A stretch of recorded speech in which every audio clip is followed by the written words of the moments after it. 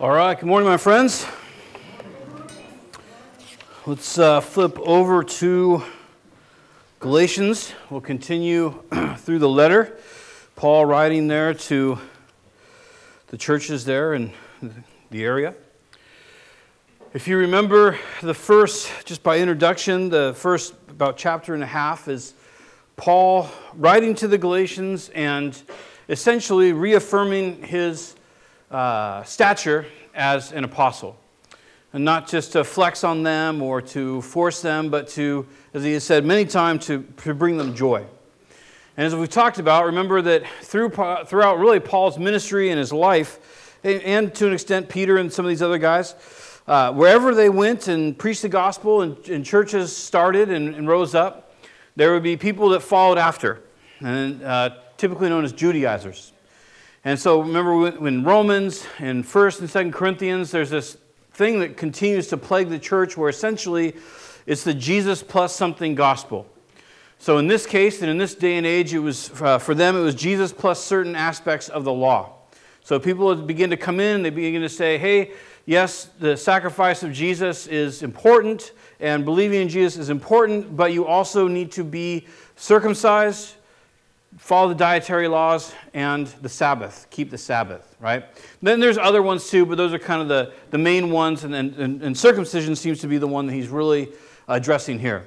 It's really irrelevant which parts of the law it is and it isn't. The whole point is that people were looking to other things outside of what Jesus did at the cross for forgiveness. So there's a few words that are going to get used a lot here. Last week let me say this first. Last week we kind of looked at the same passage, but we looked at kind of who Peter is, where Antioch is, and who Barnabas is. Because if you remember, what happens is Peter, who had the vision, remember, Peter has a vision there in Acts 10 where he's super hungry and he kind of phases out for a minute, and God essentially lowers the sheet down in front of him, and it's got all these unclean animals, right? Because you guys, we use the word kosher, right? Is that kosher? Well, that's slang in a sense. Kosher means, is it applied to the Jewish eating laws? That's what kosher is. Kosher literally is, does that meal fit to Jewish eating laws? So the sheet comes down and it opens up, and God says, hey, kill and eat Peter. And it's all the unclean animals, pigs and whatnot. Kill and eat. And Peter's response is fascinating because he's been a Christian now for like 10 years or so. And Peter says, never, Lord, because unclean food has never come into my mouth. So that's an interesting answer, right? And the vision happens again, and the Lord says, don't call unclean what I've called clean. And it's both a reference to those animals, but also Gentiles. Remember we talked last week, and this is kind of a common theme in the Bible. According to Jews, there are Jews, and then there's everyone else, which would be Gentiles, right? And I don't want to rehash all of last Sunday, but there is just some basis to go over. So essentially what happens is James, or the church there at Jerusalem, sends some people to Peter in Antioch, or they're in Antioch. And they arrive, and because they were people from the circumcision party, I'm not sure that's a party you want to belong to, but if you're part of the circumcision party, he said that they essentially were bringing this legalism, this Judaizing to Peter. And it says because Peter feared the people that came, that he started to retract from Gentiles. And we talked a lot about last week that there actually is no law in Levitical law or in Deuteronomy or anywhere in the Scripture that says that a Jew can't eat with a Gentile. And that was born during the Hellenistic period, out of most likely the Pharisees that kind of rose up to kind of combat the sensual Greek culture from infiltrating the Jewish youth. And so they started making more rules, and they weren't from the law in themselves. So anyway, so Peter begins to withdraw from Gentiles. He doesn't eat with them, he doesn't hang out with them, and that causes a bunch of the other Jews that are there in Antioch, which is mostly a Gentile church, to also pull away and not eat with the Gentiles. And then ultimately that causes Barnabas to do the same thing. So last week we just talked about who are these people and how did they get to a point where they were willing to separate themselves from other Christians and try to cite that this was God's will. Well, Peter, we know him. He's an apostle. He obviously was a guy who was kind of out there, kind of an alpha personality, right? And we looked at some of the crazy things that went on, or the kind of the contradictions where, for example, where Peter says, Jesus says, "Who do you say, or people say that I am?" And they kind of go through it, and then Peter says, "You're the Christ, the Son of the living God." And Jesus says, "Oh, you didn't figure out that on your own, in your flesh. My Father showed that to you." And then Jesus says, "I'm going to die and rise again." And Peter grabs him and says, "No, Lord, this will never happen to you." You have Peter walking on water and then sinking. You said Peter's he's a go-getter. I mean, dude gets after it, right? Even on the boat when they're going back to the beach, then they see Jesus from the boat there after his resurrection, and John's like, "Hey, it's Jesus." Peter literally throws his clothes off, dives in the water, and tries to beat the boat back to the beach. And from the text loses, which is kind of funny. But you have this, this is who he is. But yet, because of fear of someone's opinion, or fear of the opinion of people from a certain church, he retracts. So then that influences others. The other Jews are like, well, if the Apostle Peter's not eating with Gentiles, we should probably do the same, shouldn't we? And it's amazing sometimes our sphere of influence on people. And so then they begin to retract, and it says it got so bad that even Barnabas, well, who was Barnabas? Barnabas is the dude that Jerusalem sent to Antioch when they heard that all these Greeks and Gentiles were getting saved. His real name is Joseph. He's from Cyprus. He's a Levite. So he's from the priesthood, the tribe of the priests. And his real name is Joseph. They nickname him Barnabas. The apostles do, which means the son of encouragement. So Barnabas is literally the guy who shows up to Antioch to help them kind of form a church, right? When you have a bunch of polytheistic, sexually worshiping heathens that get saved, church is probably a little dysfunctional after that.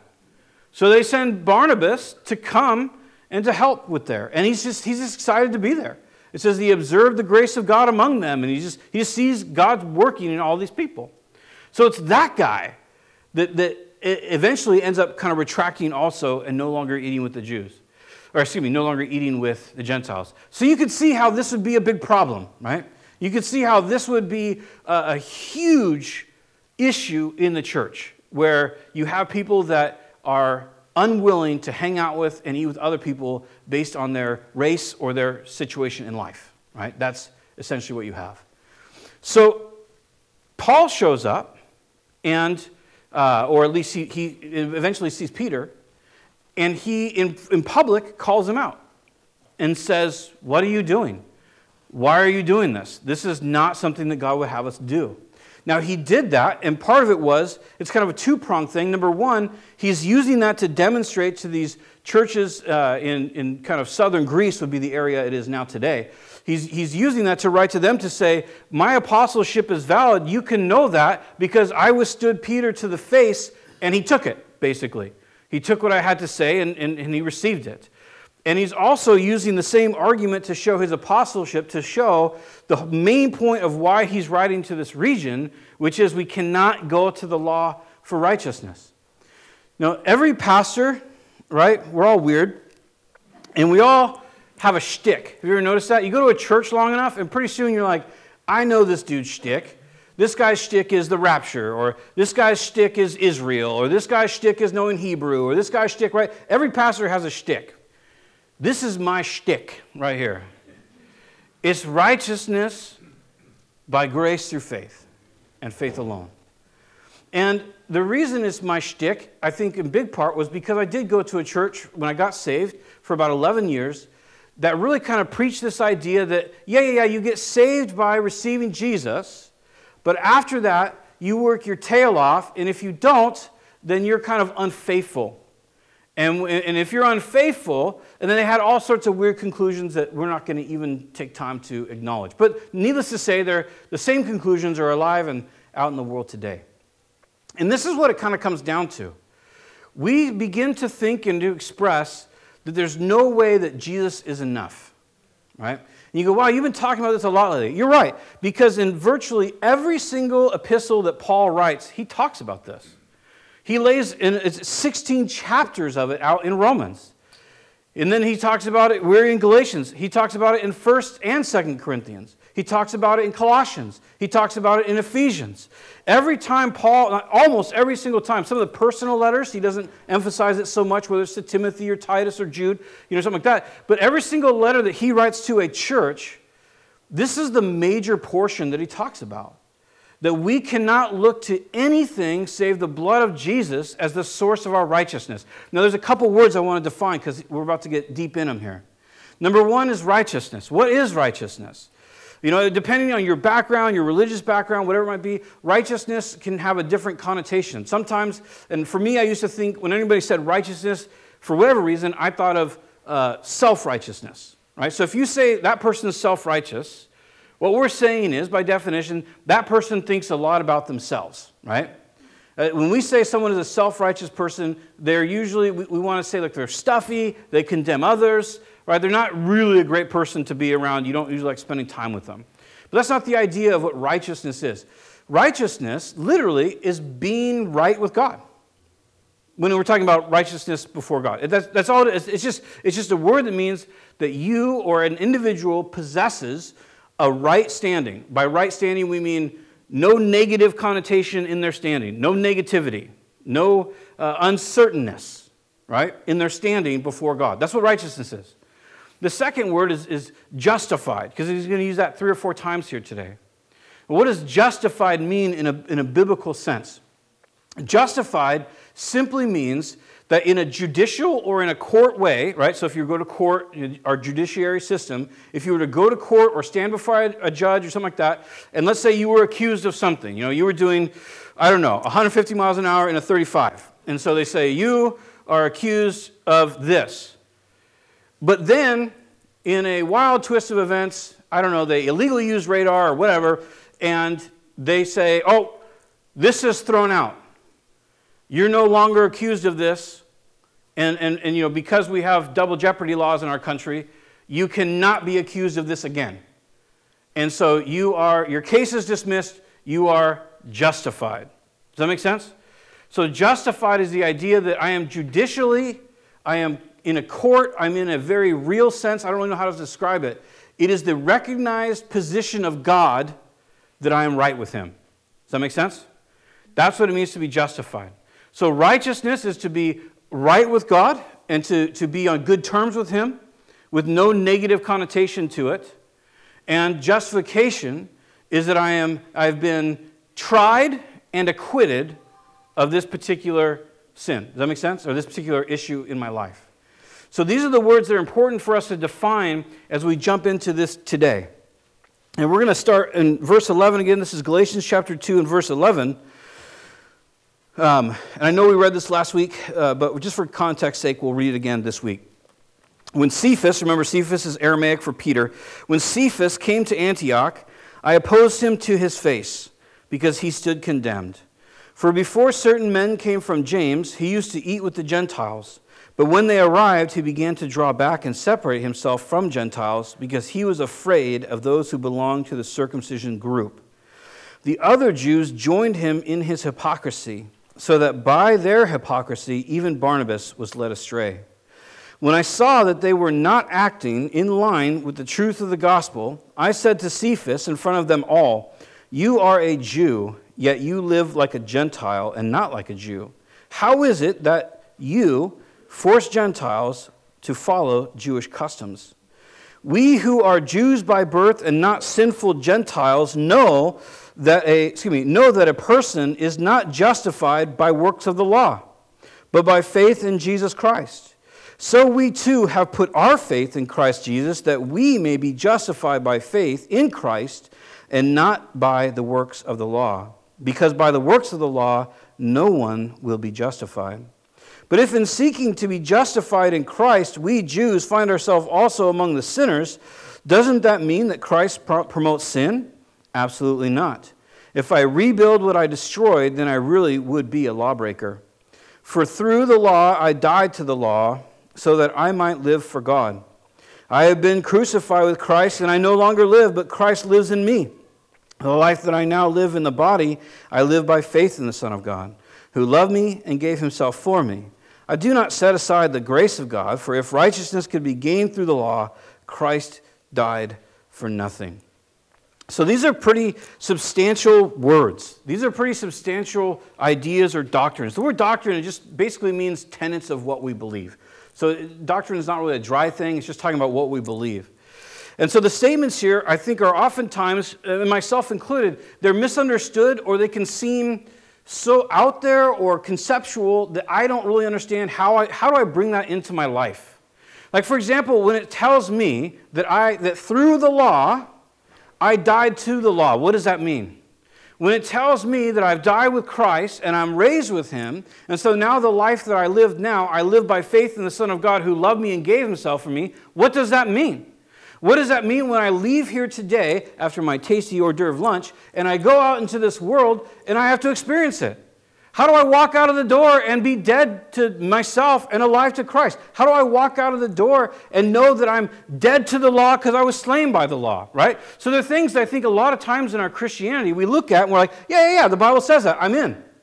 But when it comes down to what does this really mean for me, that's where I think where we can struggle. Now it's important here because Paul says, he makes this accusation against Peter. He says, we who are Jews and are seeking to be justified by Christ and not by the law, why are you trying to make Gentiles follow Jewish customs? Now there again, he calls it a custom, right? And so a custom is something that you just regularly do. So for example, my mom buys my daughters every year Christmas pajamas. And every year on Christmas Eve, they get their Christmas pajamas. And I guess they put them on. I don't know. Christmas Eve is always a blur because we have a service, so I don't really remember. But I do know that every year the package comes and they get them, right? There's no law about that. If I were to call, if they didn't come one year, I wouldn't call my mom and be like, where are the Christmas PJs?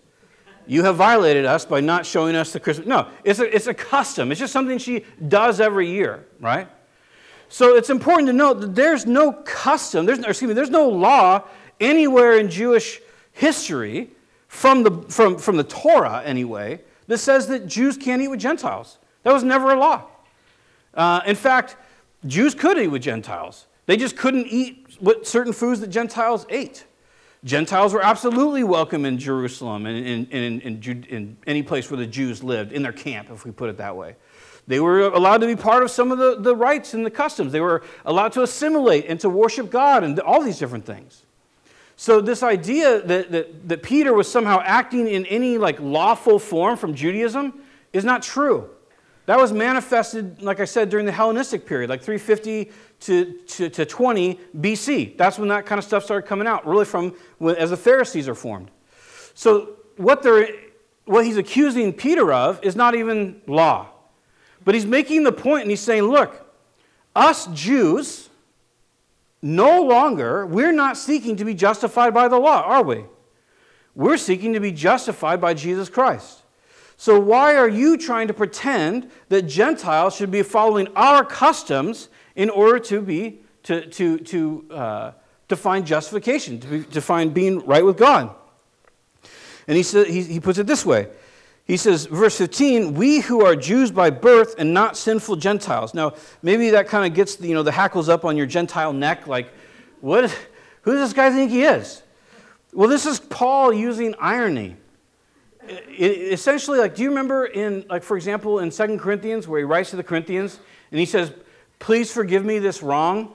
Please forgive me for not taking money from you. Do you remember that? So it's just ironic speak, right? He's making a point in saying that. Please forgive me for not ripping you off. The point that he's making there is, I'm sorry I wronged you. I didn't actually wrong you. You're making this stuff up, right? So what he's doing here, what did Peter do? Peter retracted from the Gentiles because the Gentiles were looked at by Jews as kind of extra sinful, right? Never mind the fact that their Judaism that they were practicing at that point as a system, not the individuals, but as a system, was completely devoid of anything of God's will, really, other than the skeleton. You can see that in the fact that Jesus clears out the temple twice.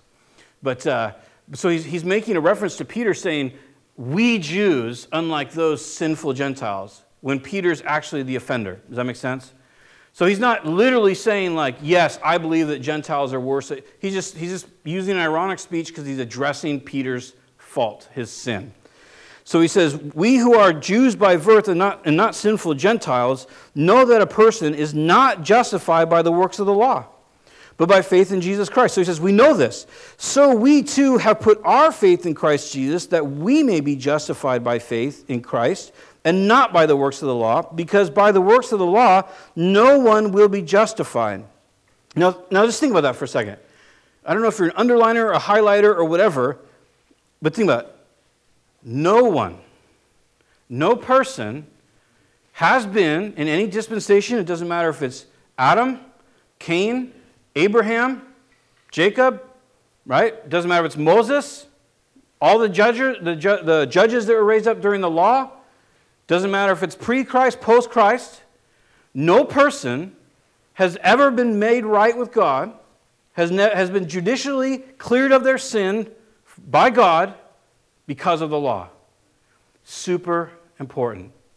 Because there's part of us, many of us, I can't speak for everyone, that we come to a conclusion and we just go, this can't actually be. I can't actually be justified before God simply by what Jesus did. There has to be something else that I and others do to sustain that justification. Whether it's a certain level of faith I have to attain to all the time, whether it's a good devotional life or church attendance or whatever it might be. There's just something inside we go, there's just no way. And if we don't do that to ourselves, we often do it to others. There's no way that person could actually be saved. Do you know what they're like? Do you know what they did last week? Do you know their past? Do you know how they speak? There's just no way, because they're not manifesting what I think they should do, or even what the Bible says they should do, so there's just no way that person could be saved. They're not maintaining their salvation correctly. So I want to ask, if the law doesn't make a person righteous, which that's what it says, can we agree with that? That's what it says. If the law doesn't make a person righteous, why is the law there? Why did the law come in? What is it for? If it's not for me to follow, if I'm not supposed to wake up and kiss and high five the 10 Commandments on my way out the door every morning, then why is the law there? It's really clear. Paul lays this out. It's just such a blessing. If you don't mind, we're going to take a little bit of a journey through Romans. Not too much, because then we'd just be preaching Romans, but in Romans chapter 5, Paul answers this question. Romans chapter 5 is, if you're interested, it's essentially the doctrine of federal headship. So you can impress everyone at Friday Night Fellowship. Federal headship is simply the idea that you and I, that every single human being on the planet was condemned in Adam because of sin. And so every human being born from the lineage of Adam, which would be all of us, is condemned because of sin.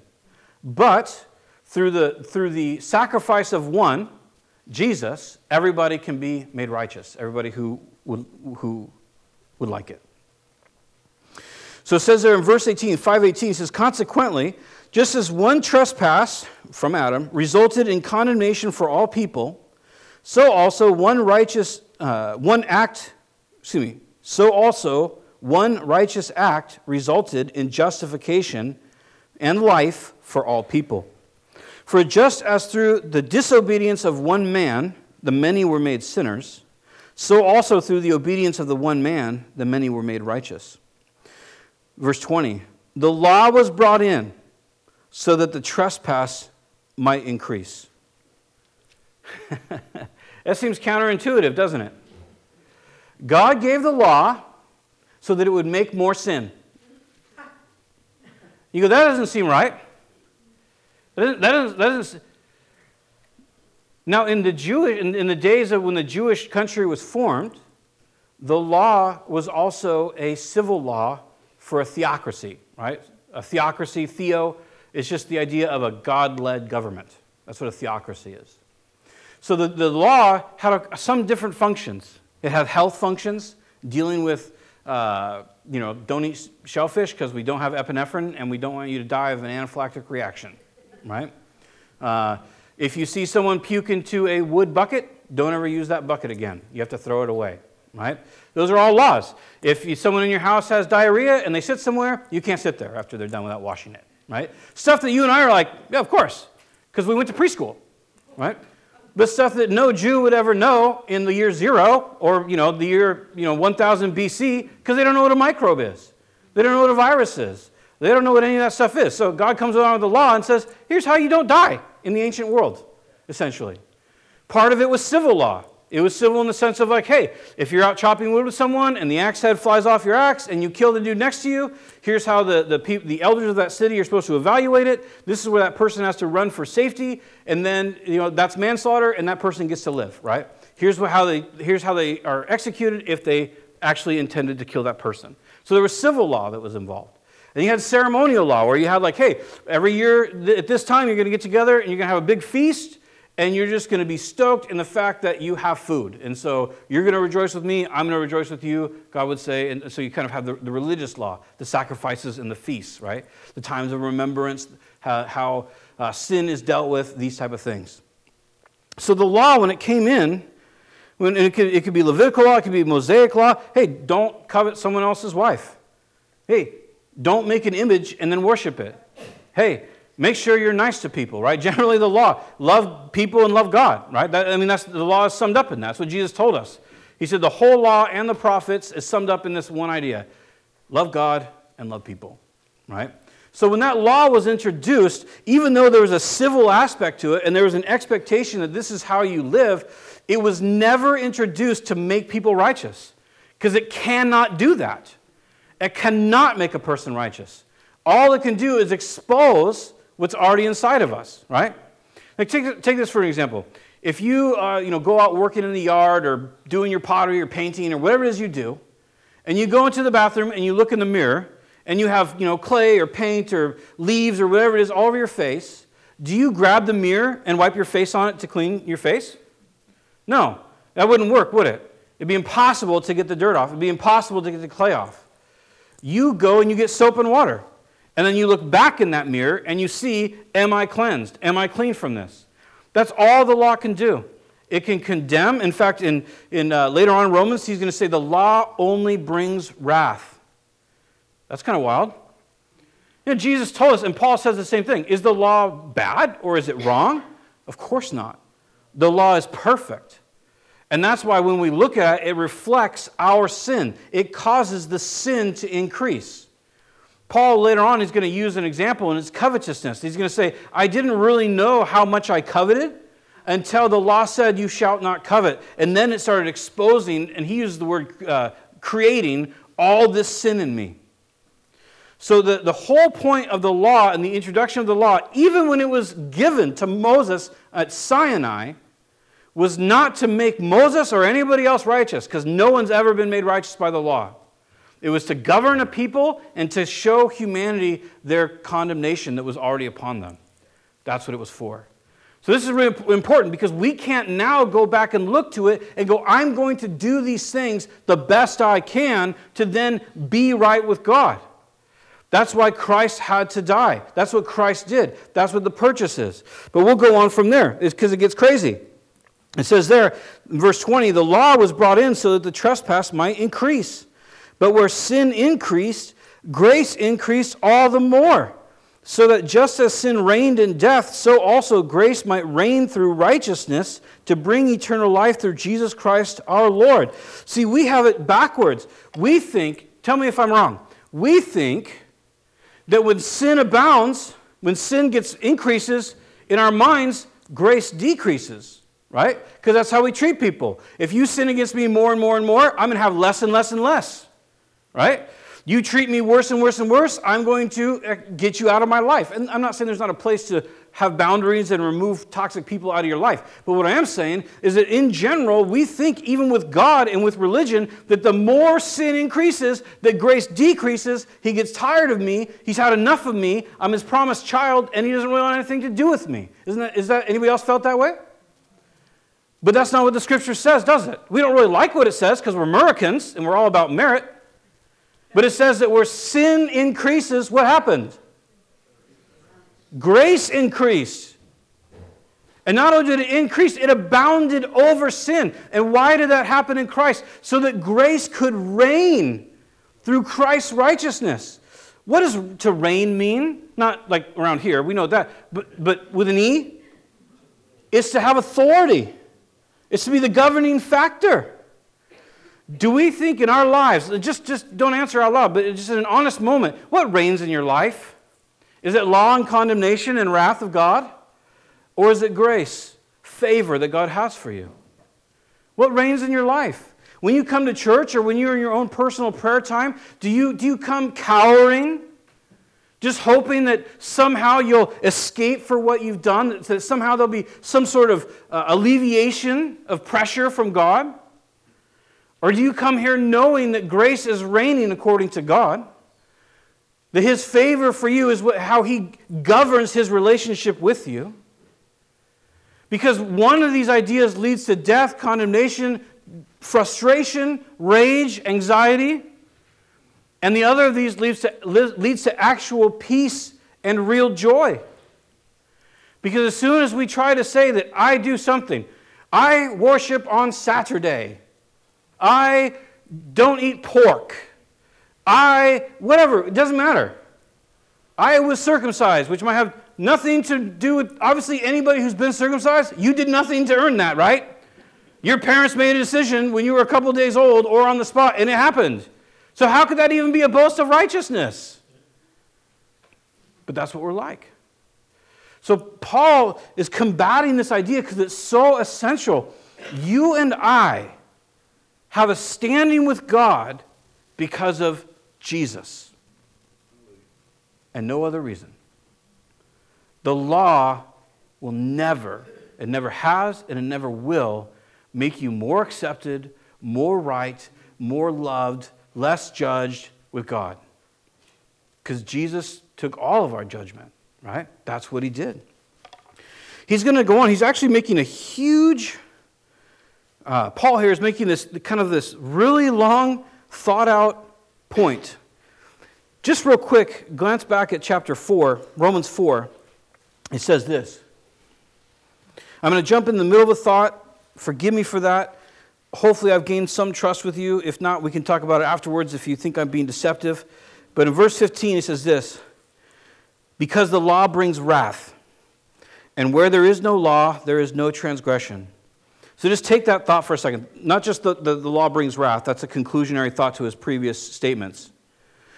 But the second part, where there's no law, there's no transgression. So, same instance.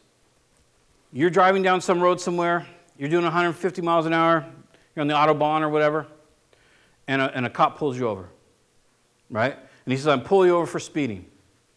And you would say, why? There's no sign anywhere that says I can't go this fast. And he says, well, I know there's no sign, but I just don't like it, or whatever. You just say, well, that's not really how the judicial system works. You don't just get to decide what you like and don't like. It's about what the law is. And the law doesn't prohibit me from going this fast. So he can't give you a ticket, right? Where there's no law, there can't be an imputation of something done wrong because there's no law. Our entire judicial system, our entire Constitution revolves around that, right?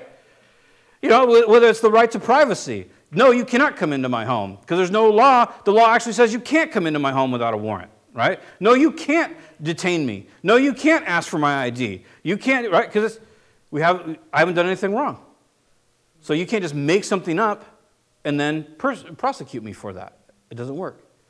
So you think, well, that's kind of interesting. How do we go? Is that really what he's saying? Well, back here in chapter 5, before we read, in verse 13, it gets even more clear.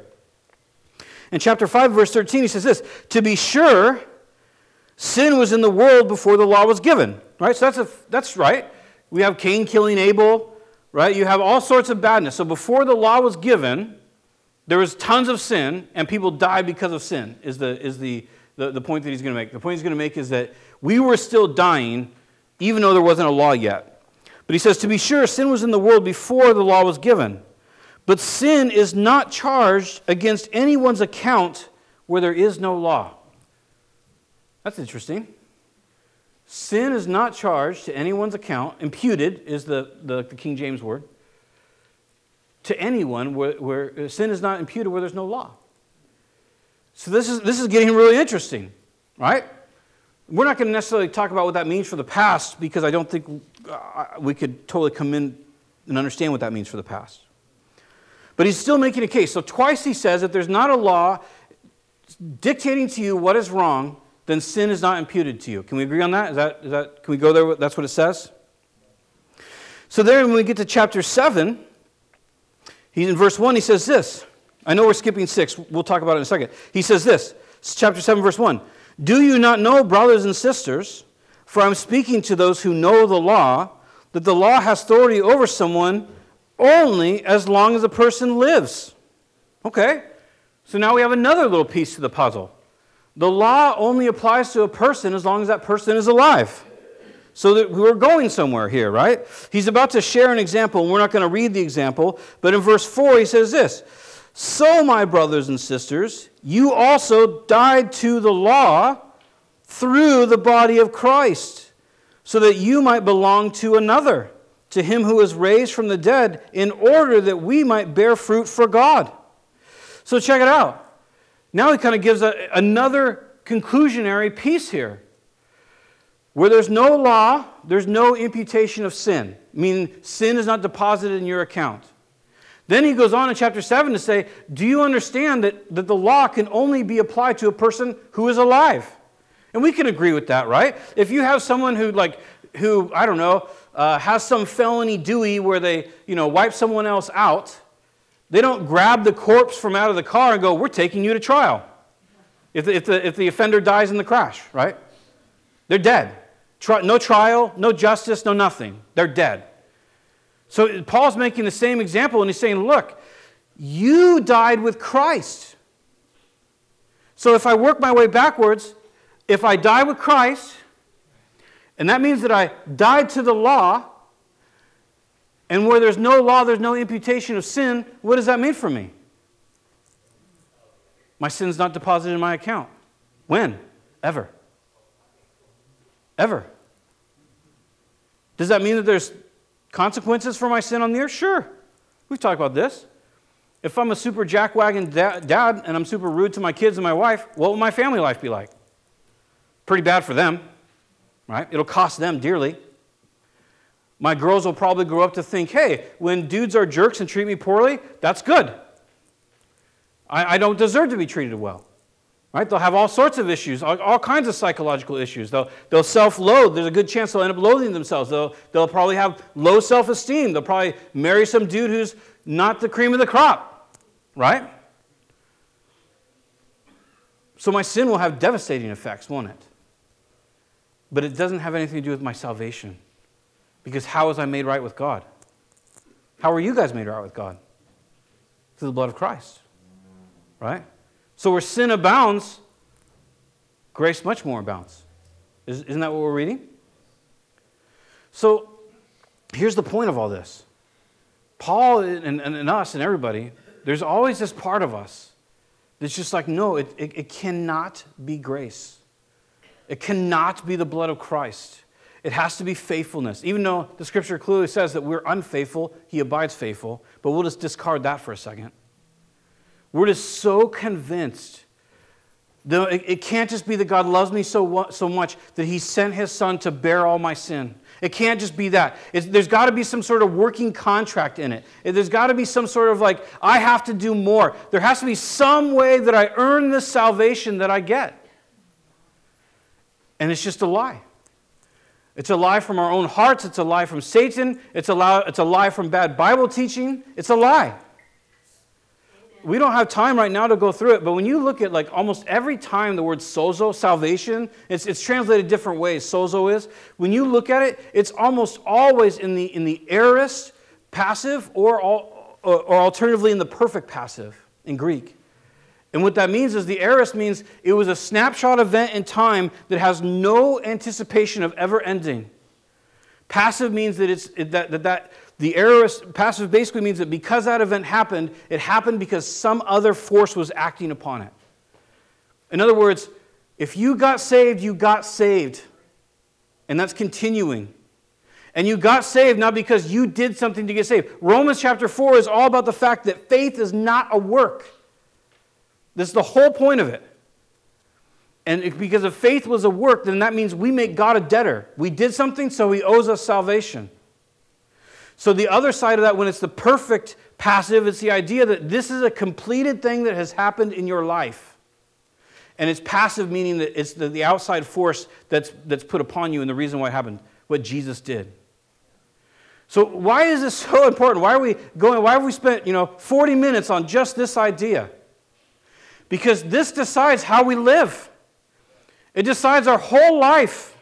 Because if I'm being saved, if I'm becoming more righteous because I have to do stuff, then that completely changed my relationship with God. Now He's a taskmaster. Now if I don't please Him enough, then I'm somehow He's going to get me, right? But if I believe what the Scripture says, that I'm perfectly righteous because of what Jesus did, now all of a sudden I just have a relationship with God.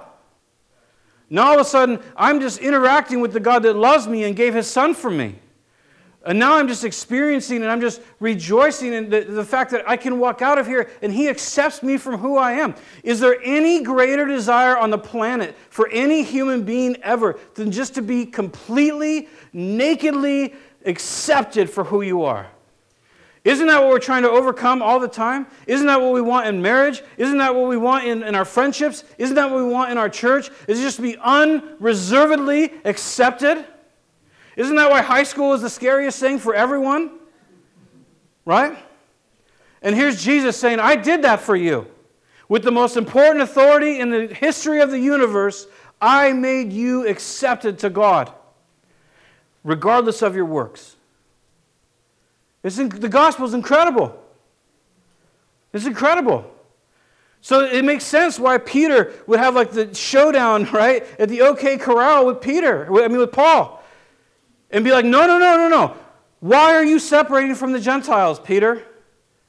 If anybody should know better, it's you, Peter. You literally had a double vision from God that you could hang out with these people. And it was fear that robbed him of it. It's wild. So, we're almost done, but whether you decide to go to lunch or you decide to go out of this place, if you've put your trust in Jesus, know that you're fully accepted right where you're at.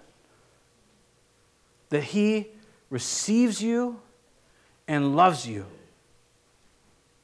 And that He's excited about you. He likes you. This nonsense that we say sometimes, like, well, we're called to love people but not like them. I think we take that sometimes when we apply it to God.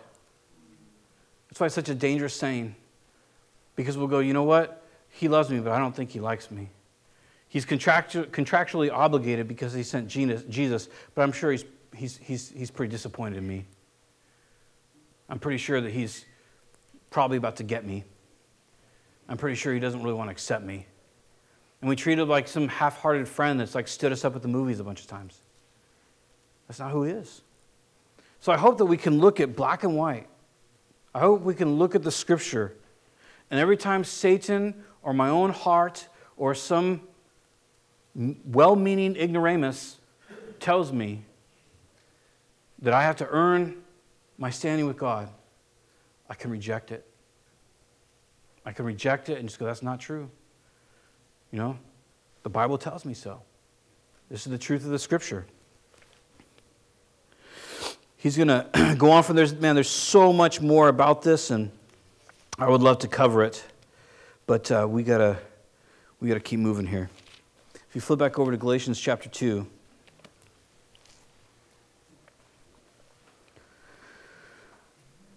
I think it's noteworthy too. I'll just give you these references if you want to look at them.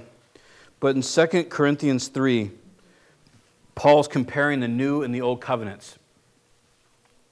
And in 2 Corinthians 3, verse 7, verse 11, and verse 12, 7, 11, and 12, Paul uses the same Greek word and it's translated different ways. Transitory is one way it's translated.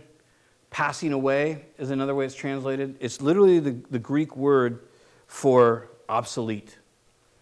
So when something's obsolete, like if you have a car that's super old, and you go to say the dealership to buy like a water pump for it, they'll say, I'm sorry, that part's obsolete. It means it has no purpose anymore, has no use anymore. We don't make it anymore, right?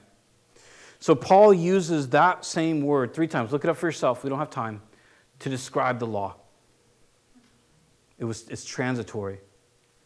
It's passing away. So it has a ministry. Its ministry is to condemn.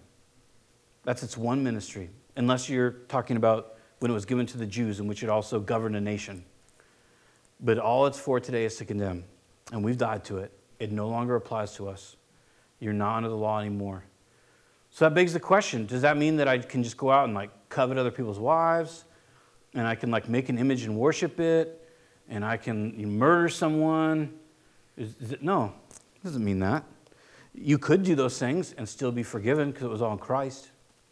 Because there's no law, there's no imputation of sin. This is the crux of the gospel. But, as an example I use of being just a bad dad, if I do those things, they'll have repercussions, won't they? Doesn't mean I'm not forgiven by God. And again, I encourage you, if you look up forgiven in the English, every time it appears in Greek, it's almost always in the perfect passive. A complete and established fact that's eternal. Almost every single time. So he goes on there, and he says there in verse 17, and he's talking to Peter about a specific sin. And he says there in verse 17, but if, in seeking to be justified in Christ, we Jews find ourselves also among the sinners, doesn't that mean that Christ promotes sin? Absolutely not.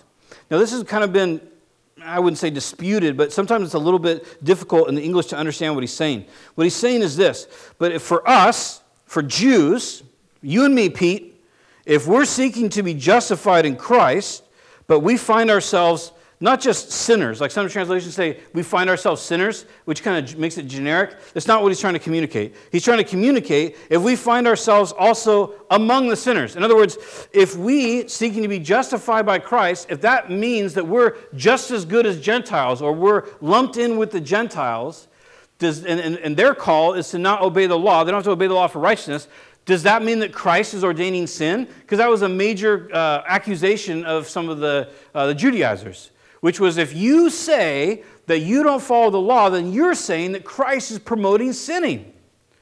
And so Paul's making the point here. He's saying, look, as Jews, if we're looking to be justified by Christ, we fall into the same lump, the same walk as the Gentiles do. Does that mean that Jesus is promoting sin and not obeying the law? And then he says, no, God forbid, absolutely not.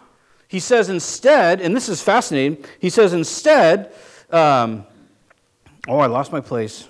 It was that exciting. Instead, in verse 18, if I rebuild what I destroyed, then I really would be a lawbreaker.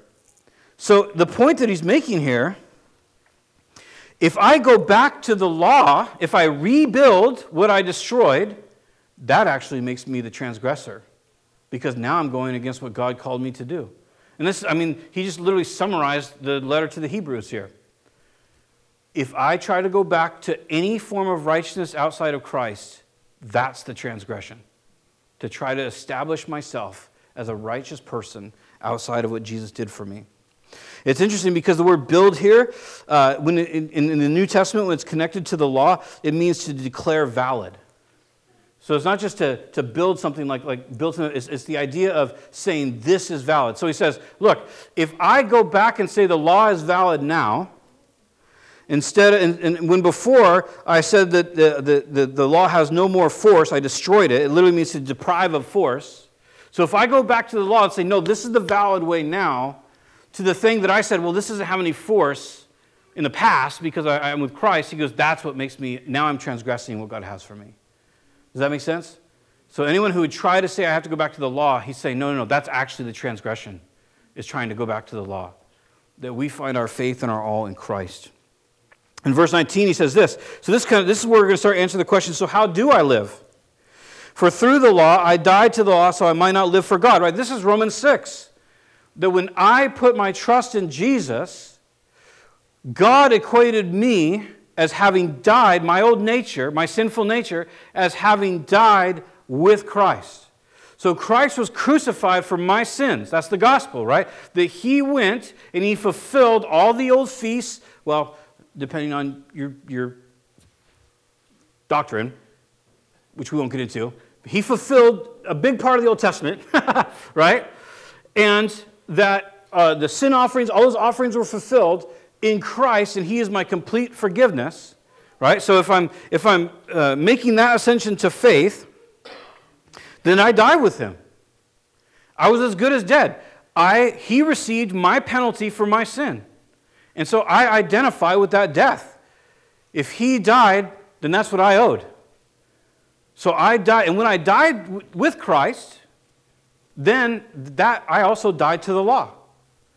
So if I died to the law, what does that mean about sin being deposited in my account? It doesn't happen again, does it? That's what we read all through 4, 5, and 7. Sin is no longer deposited. Because the issue that we often find is this. Well, if I keep on sinning, then there's no way I could get to heaven. Number one, I'd like to meet the person who has stopped sinning. All right, first of all. Number two, and then we do this caveat. Well, I meant on purpose, like if it's rebellion. He's the prophet. He's the promised sacrifice in Isaiah 53 for rebellion. Pre-law, in the law, there is no sacrifice you can offer for intentional sin, for rebellion, for iniquity. Now, there's some juggling in there a little bit because to some extent all sins are that way. But there were sins that were like transgressions and so forth. They're kind of different classifications in the Old Testament. Anyway, now I'm getting off track. The point is that what we tend to say is if you keep sinning, then you'll eventually rack up enough sin and then you won't be saved anymore. But how can I rack up sin if I've died to the law, and where there's no law, there's no imputation of sin? Now I'm saying that God counts sin when he's saying he specifically does not count sin. That's a risky place to go. So now how do I live my life? What does that mean? If sin is no longer imputed to me because I'm in Christ, I've died to the law, now I can live for God because I'm set free from sin. Not only does that death mean the law no longer applies to me, it means that as a place of righteousness, it still expresses God's heart. But as a place of righteousness, or I could find righteousness, what do I do now? It relieves me from all of that I could live for God. Notice in chapter 7, we read it. What did it say? It said so that we could belong to another. We died with Christ to the law so we could belong to another. So we don't belong to the law anymore. And it says by belonging to God, now we can bear fruit for God. So the law can never bear fruit. All it can do is cause an abstinence from evil. But it can't give good. Do you guys see the difference? It's one thing if I don't kill my neighbor. That's good, right? We can all say it's good if you don't kill your neighbor, right? But you know what's better? If you love him. And the law cannot make you love someone. It can only make you not kill them. That's all it can do. And so what we're saying now is that once I am raised with Christ and the Holy Spirit is attached himself to my soul and your soul, now I have power, right? Dunamis, explosive power, where we get our word dynamite or dynamic. Now I have power, supernatural power from God to walk in the things that he has for me. And I'm no longer cowering from disobedience or trying to live a life of abstinence. I'm actually going the other direction now, and I'm moving towards Christ. So it says here, verse 20, I have been crucified with Christ, and I no longer live. My old nature and the old me is dead. Now, I understand that there's still longings and urges and these things from our old nature. But Romans 6 says it's been rendered inoperative. It doesn't have power anymore. We don't have to listen to it. And he says, I no longer live, but Christ lives in me. In the life that I now live in the body, I live by faith in the Son of God who loved me and gave himself for me. So how do we live now? Well, we don't find the law. The law doesn't make us right with God. But the law does explain his heart, doesn't it? Well, we don't have to talk about coveting wives or murder. Just things like, hey, if you're out walking and you see your worst enemy's donkey in a ditch, by law, you have to help him get that donkey out. That's a law that probably none of us would ever vote for. But it was a law in the Old Testament for the Jews. So I don't have to help people get their donkeys out of ditches to be righteous. But I do know, evidently, that God wants me to help everybody I can around me, right? Within reason. There's never an end of needs. So don't judge your ministry by how many needs are around you, because you'll die. It can't be done. But we can minister as God leads us, right? We can walk with Him as He leads us. So even though now I'm not living my life according to law, now I'm living my life according to love and to relationship. You know, Matthew 5, and we'll close with this. In Matthew 5, Matthew 9. Some folks show up from the Pharisees, and Jesus and the disciples, and they say to the disciples, they're like, hey, you know what? The Pharisees, the Sadducees, we fast all the time right now. John the Baptist and his crew, they fast all the time too. So how come you guys don't fast? So they asked the disciples that, the fellas. But then Jesus replies to them. And Jesus says to them, hey, while they have the bridegroom, there's no reason for them to fast. But when the bridegroom leaves, then they'll fast. So he makes the point, he says, like, hey, while I'm here, it's all good. This is not King James translation. It's all good. Why would they fast if I'm here with them? There's nothing everything's under control. Why would they fast? Then after that, he tells them a parable. And he says, oh, here, let me tell you something. He says, if you have like an old garment, right? Just imagine the man dress thing they used to wear with the belt and whatnot. He says, if you have an old garment, if you tear it, you don't get new cloth and then sew that over the rip, right?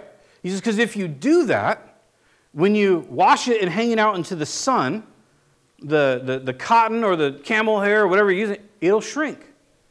And if it shrinks, what happens? The patch and the garment, they rip. Something tears, right? Destruction happens, right? Then he shares another one. He says, let me give you another example, Jesus says. He says, you know what? When you ferment wine, because, we're all fermenting wine at our homes. When you ferment wine, you don't take new wine when you're fermenting it and put it into an old, they used to use goat leather, into an old wineskin. He says, because if you do that, it'll burst, right? Because when you ferment something, I've heard anyway, when you ferment something, there's gas expansion, right? CO2 and different things like that come off from that. So fermentation, if you enclose fermentation in a closed area, it doesn't honestly, unless, obviously it was steel and super strong, but anything like any enclosed area, it's going to create huge amounts of pressure, right? So if you're fermenting wine, you get supple, soft, new goat leather, and you put it in there to ferment. And that way it can off-gas and it doesn't explode your wineskin. So Jesus is making this point to them, and because it's in relationship to fasting. In other words, why aren't you doing what we're doing? Why aren't you doing, in the Old Testament there were fasts, right? There was more feasting than fasting, but in the Old Testament there were fasts. And the fasts were generally for repentance, right? Or they were generally to seek God in some sort of crisis. Those are kind of the two major factors in fasting in the Old Testament. So they come and they go, why aren't you fasting? And Jesus says, because they don't have to because I'm here. But let me tell you what I'm here for. I'm doing something completely new. He's not sticking a patch on the law. He's not trying to give Holy Spirit power to then go use for the law, right? He says, I'm doing something completely new. The power of His Holy Spirit in a life has nothing to do with law. It has to do with love and relationship. It's as if Jesus, this whole time, He's trying to bring our eyes away from just law. Just do for acceptance. Do to keep the heat off you. Do to make sure you're acceptable. And He's like, it's almost like, stop thinking like that. That is not Christianity. And I understand that that's been Christianity, or what people have thought of Christianity from like day 2, right? I mean, Galatians is what, 44 AD? That's only 13 years, 12 years after Jesus rose from the dead, and He's already having to say, no, that's not why He rose from the dead, so you could follow the law. And so here we are today, the same message. God loves you. He really so loved the world that He sent His only begotten Son, that whoever should believe on Him should have everlasting life. That's really why He sent Him.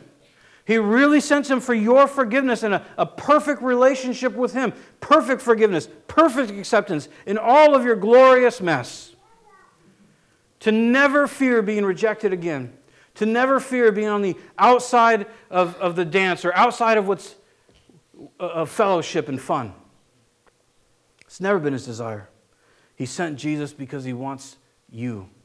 Not your labor, your ministry, not what you can do for him, not for just building his kingdom, because he wants you. He loves you.